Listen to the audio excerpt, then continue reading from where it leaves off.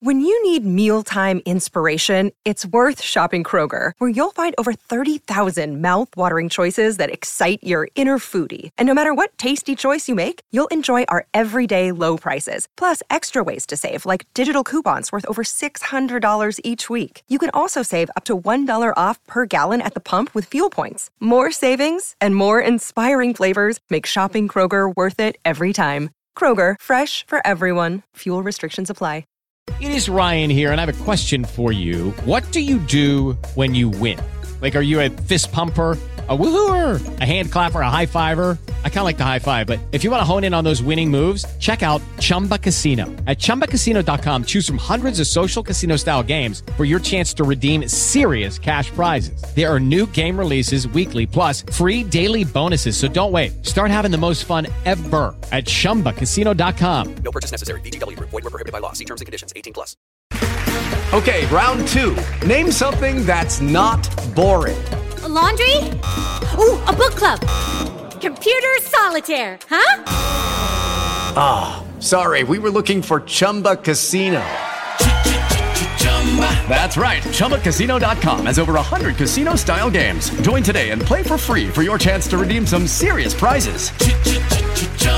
ChumbaCasino.com. No purchase necessary. Void where prohibited by law. 18+. Terms and conditions apply. See website for details. Hey guys, it is Ryan. I'm not sure if you know this about me, but I'm a bit of a fun fanatic when I can. I like to work, but I like fun too. It's a thing. And now the truth is out there. I can tell you about my favorite place to have fun. Chumba Casino. They have hundreds of social casino style games to choose from with new games released each week. You can play for free anytime, anywhere. And each day brings a new chance to collect daily bonuses. So join me in the fun. Sign up now at ChumbaCasino.com. No purchase necessary. VGW Group. Void where prohibited by law. See terms and conditions. 18+.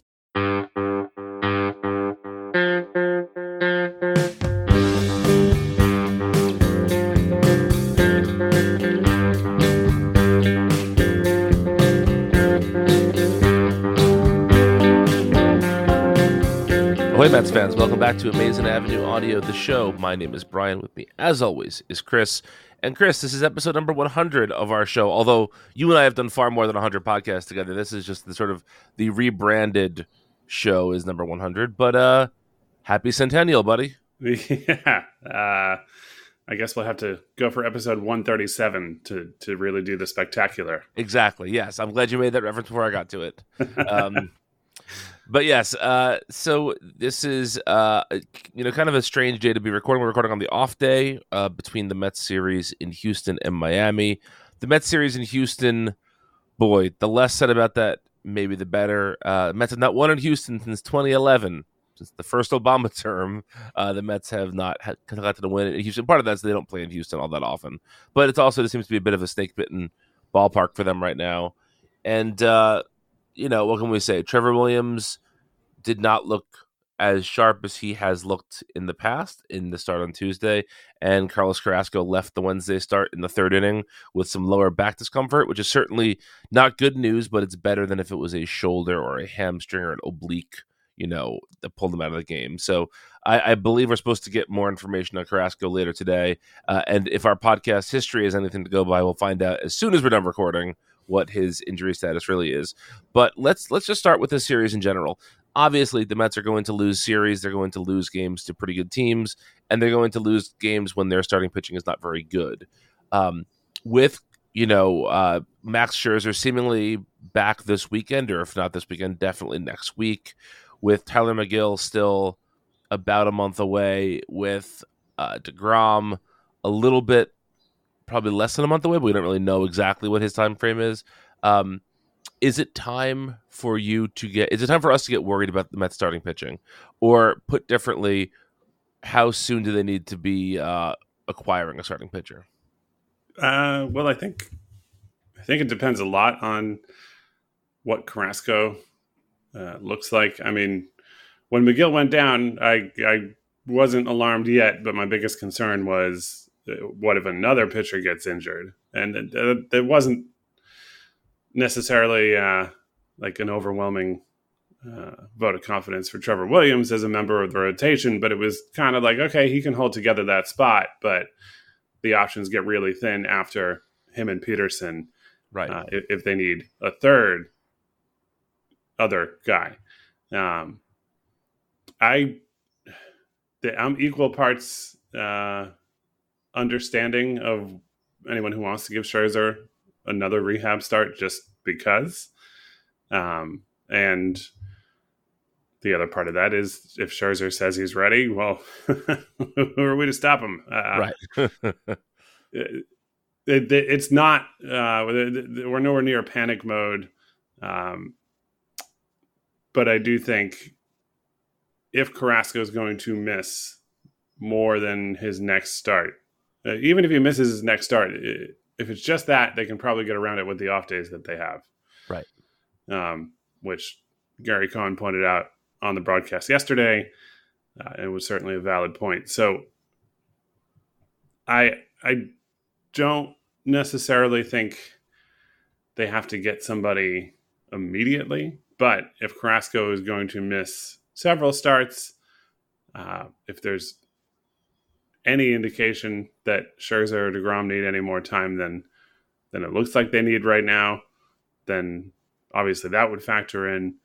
But it would behoove the Mets to get somebody just as a reasonable depth option, whether they need them for a rotation spot for a month or two or not. I know Gary had said on the broadcast at some point recently, it may have been yesterday, it may have been over the weekend. But if that elusive group of your 5 best starting pitchers are ever healthy at the same time, wouldn't it be nice to have McGill as a weapon out of the bullpen? And right, like that's a great thought to have. And we've touched on that topic on our podcast as well. And I mean, if you follow the Mets, how could you not? It's been the thing that we've been chasing for the past decade, granted with a few different groups of pitchers. But there really is no such thing as having too much pitching. Now, having said that, I don't know who the guy is who I think they should go get. People in the Amazing Avenue Slack have pointed out, and probably also on Twitter, and I think correctly, that the trade market looks different with the new playoff format and more teams in the hunt and fewer teams clearly out of it.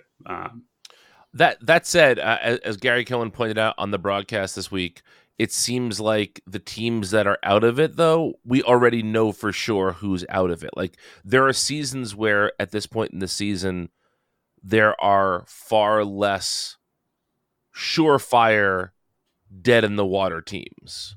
Yeah. So those teams will probably be willing to trade, but the problem is those are also very easy targets because half the teams are still in it, and they're going to be looking to the same batch of players from those teams that are clearly out of it. Yeah. And quick aside, as I pull up the standings on MLB.com, I hate what they did to the homepage of MLB.com. Oh, it's I pulled it up for the first time in a couple of days yesterday, and it is trash.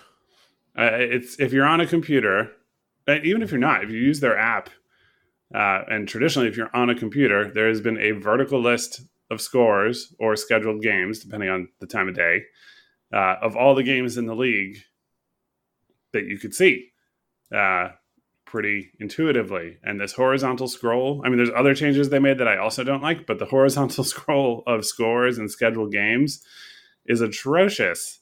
Yep. It's so hard to find things. I don't understand.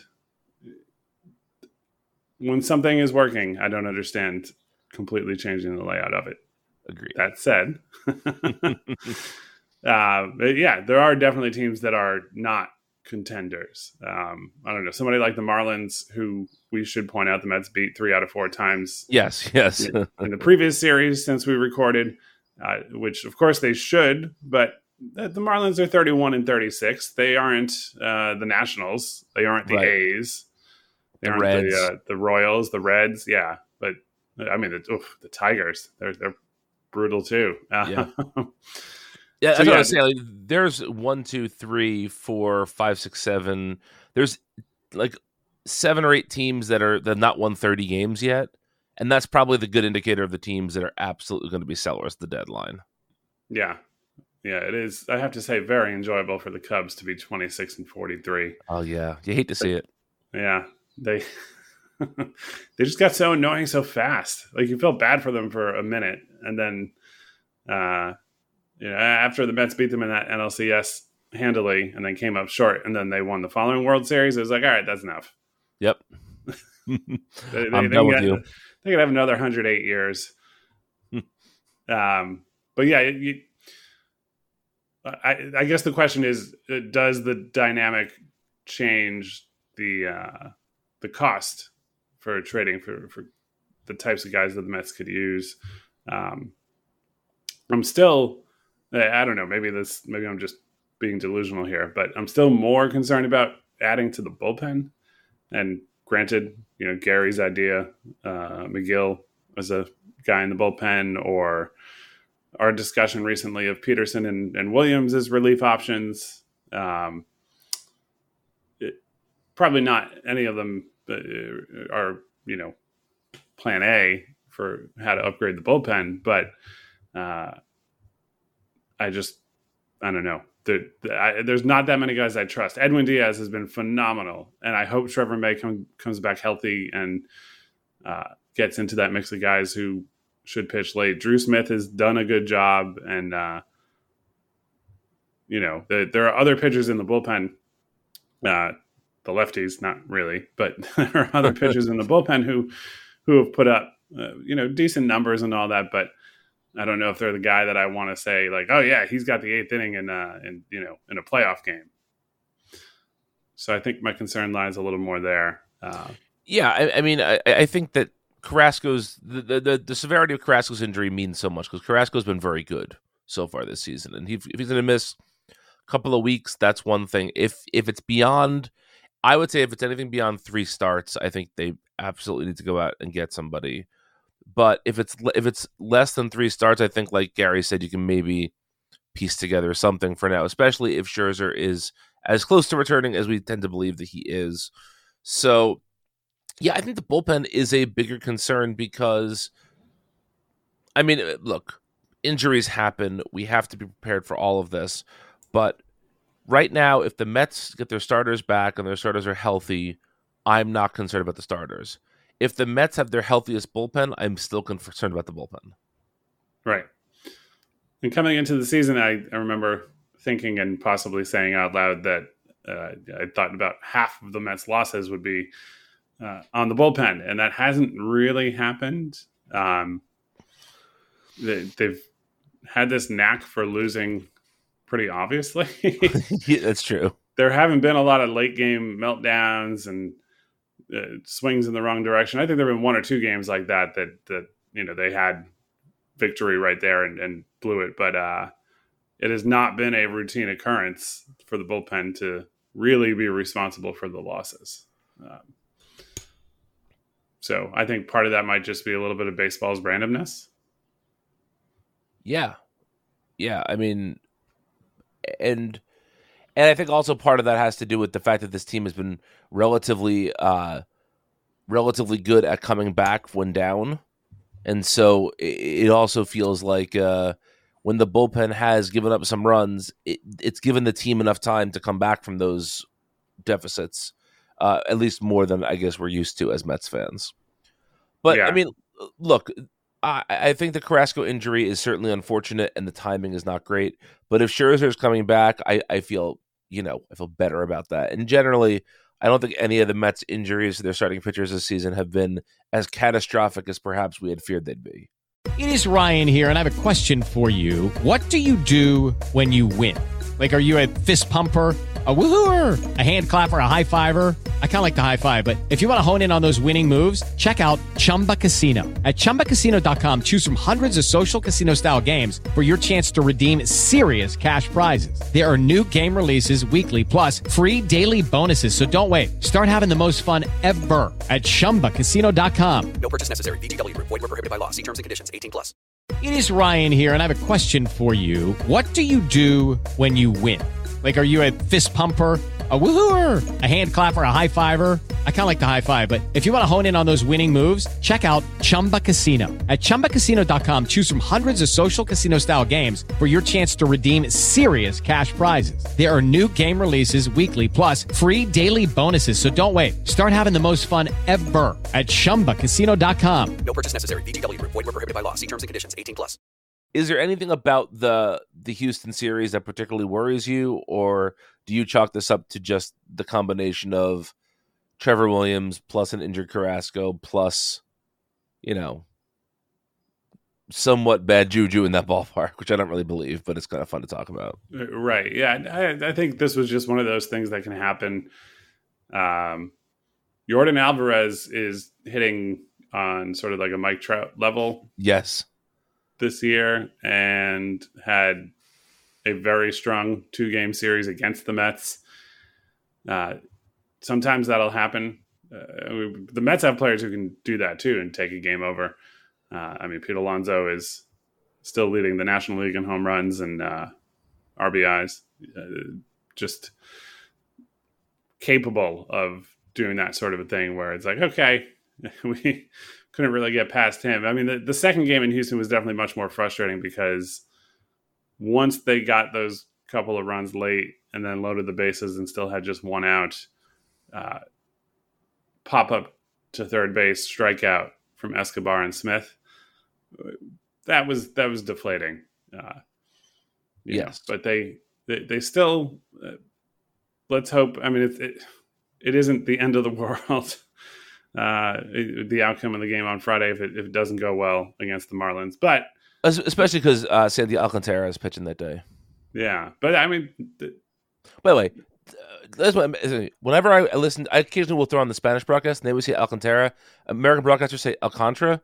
Is one of them wrong, or is that just how it goes? It might just be how it goes. I don't know. Officially, there's no accent anywhere listed on, at least on Baseball Reference. So I am not 100% sure who's got that. I mean, obviously, I would assume the Spanish broadcast has it correct. Yes, but I will go. It seems like everyone else is saying Alcantara, so I'll just say Alcantara, and that's fine. Yeah. And granted, that was the game that they lost against the Marlins in the weekend series, but and he's also by far the Marlins' best pitcher. Yeah, but the Mets have an opportunity to still not lose a third game in a row this year. So maybe it might be one of the tougher situations they've been in as far as the opposing starting pitcher goes to avoid that. But it is nice that we're in the final week of June, just about. And that is still true. Hopefully it's still true at about 9:30 on Friday night. 9:30. You're optimistic. It's a game in Miami. You're right. Well, it starts at 6:40, so it's a little earlier start than usual. Fair enough. Games in Miami do have a way of getting weird. Yes, they do. Yeah, the Mets have 6:40, 4:10, and 12:05 games this weekend. Jeez. With that third one being on Peacock. Yeah. But yeah, I mean, there's different ways of looking at it. The Mets have, they've lost 3 of their last 4, sure, but they've also won 4 of the last 7. So right, yeah. No, I mean, I am not worried yet, especially with Scherzer this close to returning, with DeGrom not seeing any setbacks in his rehab. I think things are okay right now. And the Mets are currently 11-9 in June. Yes. Yeah. So that's not too shabby. No, it's not. That's about the level of play that people were, I think, hoping they could maintain when Scherzer went down. And they've maintained it with much better opponents through the month of June than they had previously. So yes. And this is, again, the time of the show. We tend to do this every week where we talk about the upcoming schedule and how, with a couple of exceptions, the Mets are about to hit a much easier stretch in the schedule. They have 3 against the Marlins this weekend, another day off, and then 2 against the Astros, and then another day off, and then Rangers, Reds, Marlins. So there's we're gonna be okay. Yeah, and that 3-game series against the Braves in July. Obviously, that'll be a big one, whether the teams are really close or the Mets open up a little more distance between them again. And again, even now, it's still a 4.5 game lead. It's still not nothing. Right. So, I mean, as it current stands, I'm sorry, Chris. As it current stands, the Mets only have 8 games against teams over 500 in July. Yeah. So it's that's not bad. Yeah, I wonder. I haven't stayed super tuned in, despite having him on a fantasy roster, to when Tatis is actually going to get back. That's an excellent question For the Padres, but I would be shocked if Machado is off the injured list after that horrific sprained ankle. By the time the Padres get to Queens, coming off the All-Star break. But there's a chance the Mets, even with that good team coming in, might catch them in a spot where Tatis, Machado, or both are not in the lineup. But getting ahead of ourselves a little, I guess. It's I don't know. When they're good, it's always fun to look. When the Mets are bad, who cares who they play in a month? Yeah. Doesn't really matter. We still watch, but I don't know. Just doesn't have the same appeal to it. No, it does not. But yeah, no, I am thoroughly not freaking out just yet. Another good series in Miami will help. If the Mets cannot look like dog shit against the Astros at home, that will also help. And but even if again, you and I tend to be the last people to worry. We tend to be the least panicky denizens of Panic City.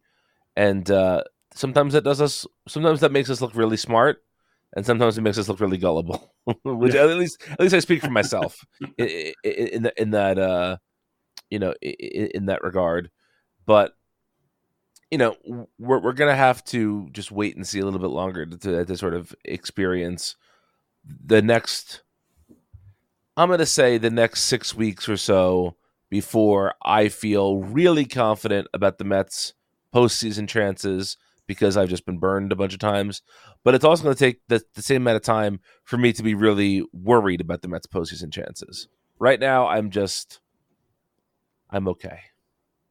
Yeah, and that's totally fair. They still have the best record in the National League. They still have... It's not a weak division, but they do have the advantage, and so do the Braves, that they get more games against the Nationals and Marlins than everybody else. Mm-hmm. The Central, the Central has it really easy, but neither team is playing in the NL West, which is definitely much harder. Yes. With 3 legitimately good teams and two teams that are bad but holding their own a little bit better. Yeah. Than the cellar dwellers in the East and the Central. Yeah. So. Yeah. And the Mets, again, we talked about the strength of their schedule. Their September schedule is really very advantageous. They start with 1 game against the Dodgers, but then they have the Nationals, the Pirates, the Marlins, the Cubs, the Pirates, the Brewers, who are going to be tough, the A's, the Marlins, and then end with the Braves. So that is a month where you could hope the Mets are really padding their division lead. If they, presuming they get to September in the lead of the division, that seems like a very, very conveniently easy month of September for the Mets. Yeah. Well, anything else on the Mets topic to discuss before we move into music picks? No, I think that pretty much sums up where they're at and where we are with them. I guess going into a weekend series in Miami being like, oh yeah, that's going to be good. I don't know. Maybe I've learned nothing over the years, but I don't know. I feel like the home run sculpture being gone has sort of rid their trips to Miami of some of the terrible things that they've had happen there. Like the Zach Wheeler game there is definitely the standout of anything the Mets have done in Miami in quite some time, and that's going back several years. But yeah, it's still.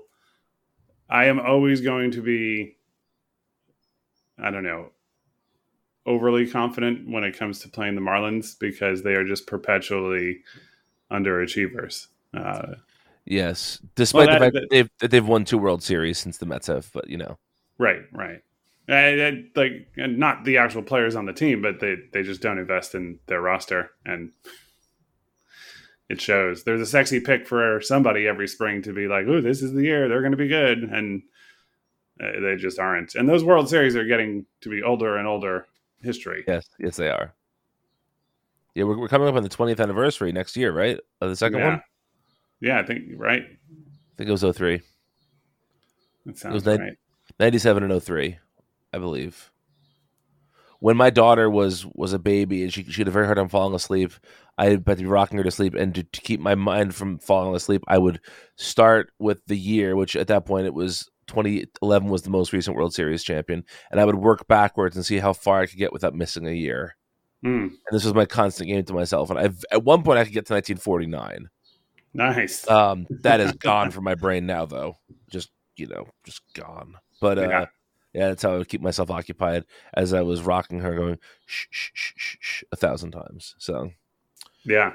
But anyway, what is your episode number 100 music? I was going to say your 100th music pick, but because we've each missed a couple episodes, it probably isn't actually your 100th music pick. Right. Yeah. But so I was looking back before it dawned on me and you that this was the 100th episode of this title of our show. But I was looking back and coming into the episode, I was like, all right, I don't know. I always try to come up with something that's, I don't know, unique or relatively obscure or whatever. Like that's always the desire, right? And then a lot of times it's very easy to pick records by some of my favorite bands. And I look back at our spreadsheet where we keep track of all this, and I realized that I have recommended several King Gizzard and the Lizard Wizard records. You'd think I'd have the name down by now. But never like my favorite one or number 2 or maybe even number 3. So I wouldn't rescind any past recommendation. There are a couple of their records that I've recommended here that out of 20 now would maybe not even make the top 10 of that list.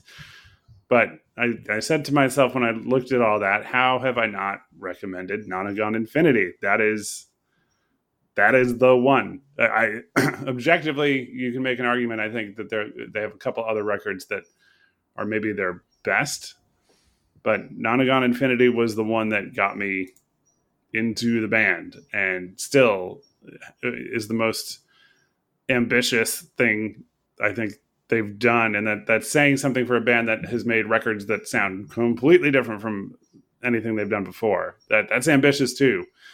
But Nonagon Infinity just rocks from start to finish. Every song connects through, so it's a continuous playback.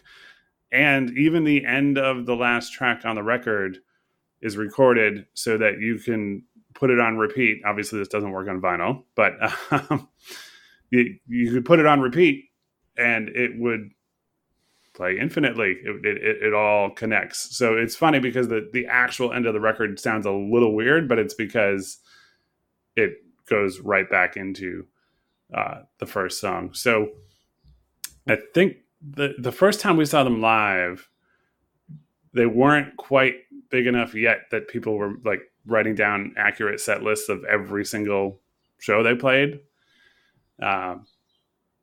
But our recollection was that they just played Nonagon. That may or may not be accurate. You know, looking back at some of the other shows that they played from that time, I think they worked in some other songs. But whatever the case, when we saw them open for Mac DeMarco for the first time, they were heavily playing off of Nonagon, and they didn't stop playing during their set. So, whether it was technically all the songs on the record or a couple other mixed in, it was definitely in the same spirit. And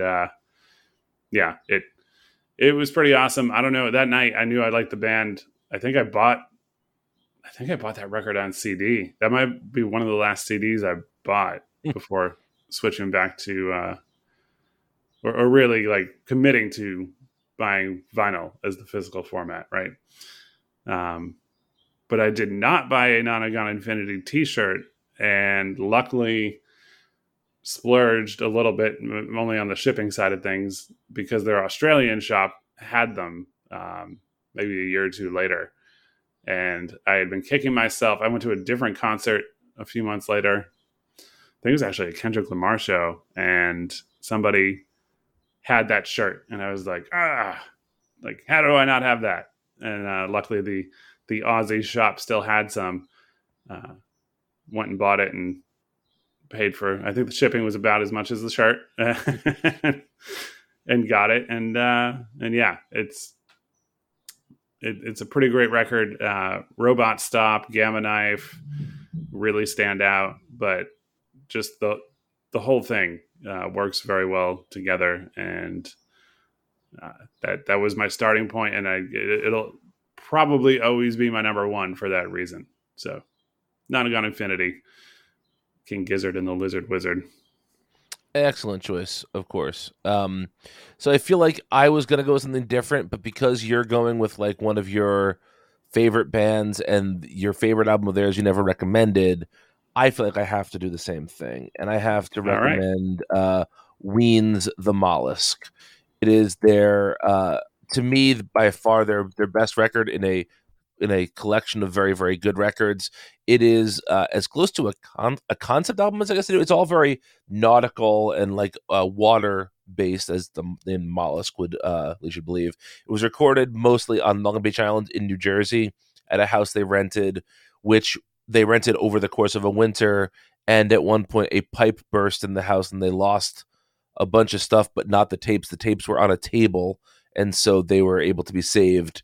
And it was finished, in various places, but it very much, to me, shows you everything Ween can do. There is some stuff that is funny, which is, a big part of their shtick, is that there is some humor in some of their songs, but there's also some really sad, beautiful songs. There is some amazing guitar playing. I mean, Dean Ween is inarguably one of my 2 or 3 favorite guitarists who are still living, and this is his best guitar album, I think, by a long shot. And it has just all different sounds. I mean, it has an Irish drinking song. It has some like short little punky things. It has a murder ballad. It has some psychedelia. It has a little bit of everything, and I think it's a record that truly sounds like it's meant to be a record. That is one of the things that I am a proselytizer for, which is I want records to sound like they come from a place of thought and conception, where pieces are put together not just because they were the songs that you wrote in this month of this year, but because there's some sort of connective tissue there. And this very much feels like a record, not just because of the sort of nautical theme of it, but just I think having recording most of it at home, you get sort of that homemade feel to it, but it does not feel lo-fi. It's probably the most one of the most high fidelity records they made, actually, because those guys are just very exacting and really good at home recording.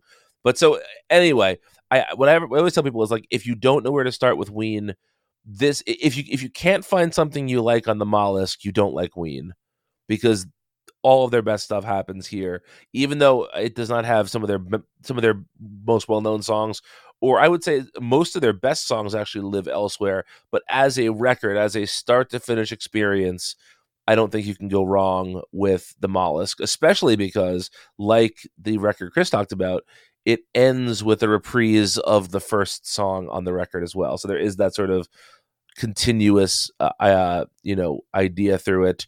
But yeah, if you've never listened to this before, the first song is going to turn you off, and that's kind of the point. But keep with it. And I think, like I said, if you can find something there you like, I think you can find lots of stuff throughout the Ween catalog you like. So this is an appropriate 100th episode pick. We both picked our favorite records by arguably our favorite bands. And so check out both King Giz and Ween and tell them Brian and Chris sent you. And that does it for our 100th episode. Thank you so much for joining us for 100 episodes. And here's to at least 100 more. Go to AmazingAvenue.com for game recaps, analysis, news, everything you need for the Mets we have there. Amazing Avenue is also on Facebook, Twitter, and Instagram at Amazing Avenue. You can find Amazing Avenue audio, all of these podcasts on Stitcher, Spotify, Amazon Music, Apple Podcasts, Google Podcasts. Wherever you get podcasts, you can find this show. You can also find Chris on Twitter at Chris McShane. You can find me on Twitter at Brian Itzanab. And until next time, let's go Mets.